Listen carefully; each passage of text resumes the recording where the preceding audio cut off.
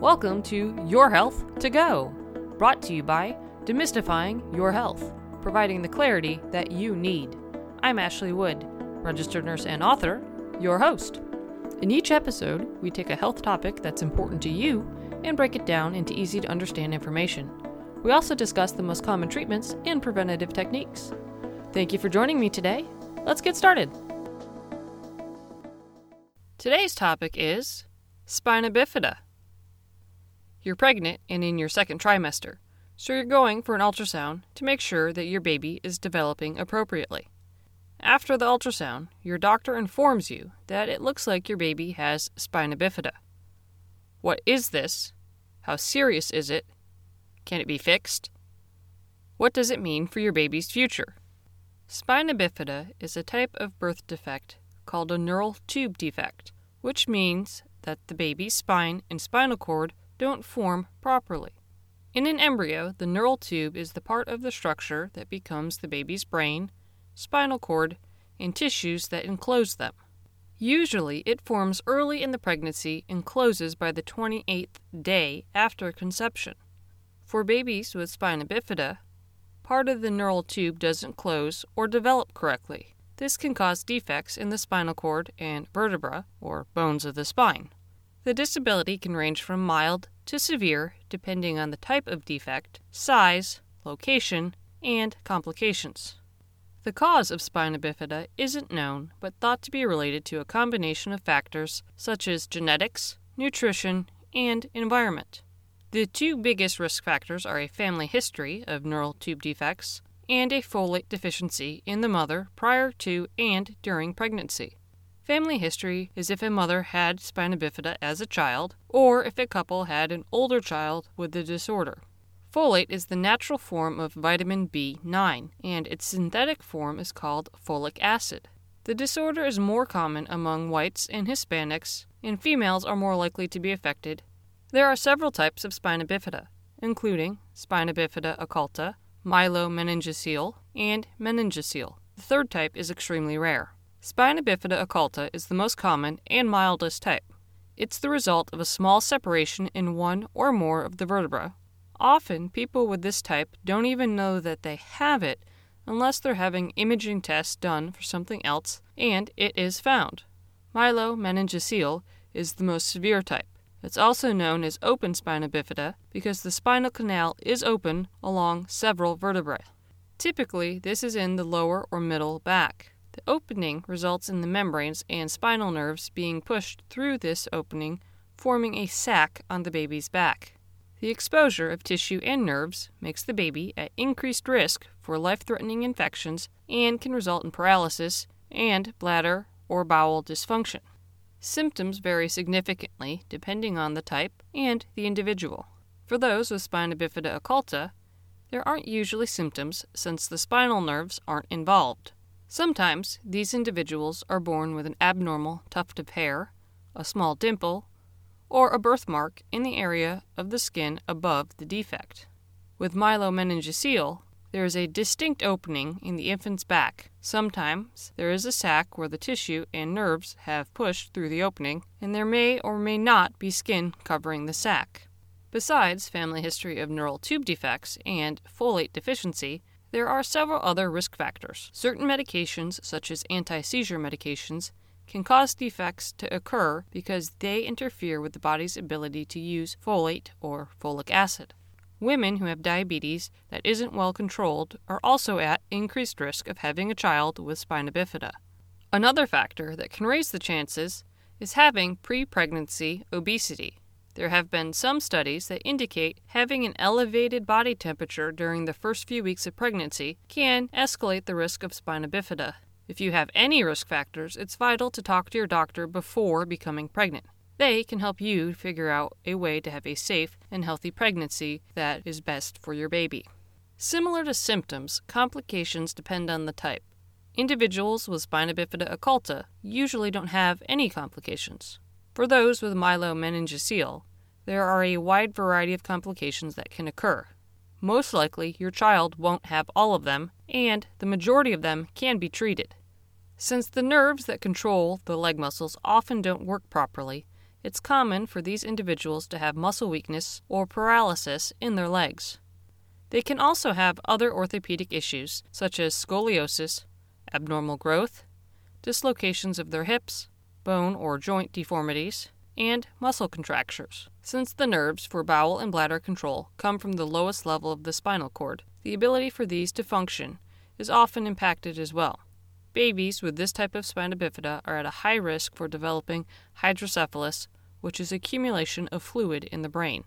This is usually treated by placing a shunt that diverts the fluid from the brain into the child's abdomen, which can have its own problems if it stops working, such as headaches, vomiting, sleepiness, irritability, swelling or redness along the shunt, confusion, changes in the child's eyes, trouble feeding, and seizures. A common brain abnormality is Chiari malformation type 2, which is when the brainstem, the part of the brain that controls breathing, heart rate, and other essential functions of life, becomes elongated and positioned lower than usual. Since it sits just above where the spinal cord meets the brain, it can cause issues with breathing and swallowing. Babies with spina bifida are at a higher risk of developing meningitis, which is an infection of the tissues surrounding the brain. In addition, these individuals are at an elevated risk of having sleep disorders like sleep apnea, and skin problems such as wounds or ulcers on their feet, since they can't feel when they get injured due to the nerve damage in their lower back. Also, children with spina bifida are at an increased risk for latex allergies, urinary tract infections, or UTIs, gastrointestinal disorders, depression, and learning disabilities. Sometimes, after surgery to fix spina bifida, the spinal nerves attach to the scar where the defect was closed, which means that the spinal cord is less able to grow as the child does. This can lead to progressive loss of muscle function in the legs, bowel, and bladder. This condition is called tethered spinal cord and requires further surgery to limit the disability that it can cause. While spina bifida can be diagnosed through blood tests, the most common method is via an ultrasound, especially when it's done between the 18th and 22nd week of pregnancy. Treatment depends on severity. Spina bifida occulta doesn't usually require any treatment. For myelomeningocele, your doctor may recommend doing surgery before birth. This takes place before the 26th week of pregnancy and involves a surgeon exposing the uterus, opening it, and repairing the baby's spinal cord before closing everything back up. Typically, there's a team of doctors present in order to make sure that everything goes smoothly. The team includes a fetal surgeon, pediatric neurosurgeon, maternal fetal medicine specialist, fetal cardiologist, and neonatologist. Studies have shown that having this surgery reduces the disability that the child experiences and decreases the likelihood of hydrocephalus.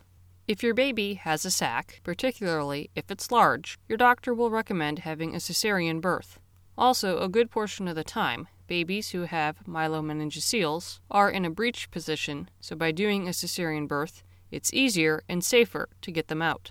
Sometimes you or your baby aren't candidates for having surgery done while the baby is still inside the uterus. This means that your baby will need to have surgery once they're born in order to place the nerves and tissues inside their body. During this procedure, your baby's surgeon may also place a shunt if your baby has hydrocephalus or there is concern that it may develop. In addition to treating the actual defect, your baby may need other forms of treatment to deal with any complications that they have. If a shunt wasn't placed for hydrocephalus shortly after birth, then it might be put in if fluid starts to accumulate. In order to help prepare a child to walk, typically with braces or crutches, they'll need to start physical therapy while they're still babies to help improve muscle strength so that they'll be ready to use their legs when they're older. Some individuals have to be in a wheelchair because their leg muscles are too weak to support them. It's helpful to have special equipment available that can make it easier for the person to function every day. Some examples of these devices are bath chairs, commode chairs, and standing frames.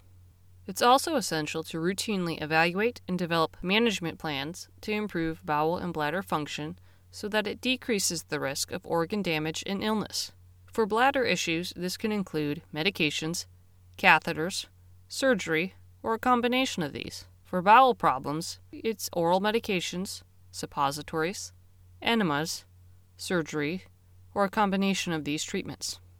It's essential to note that children with spina bifida will need to have close follow-up care throughout their lives.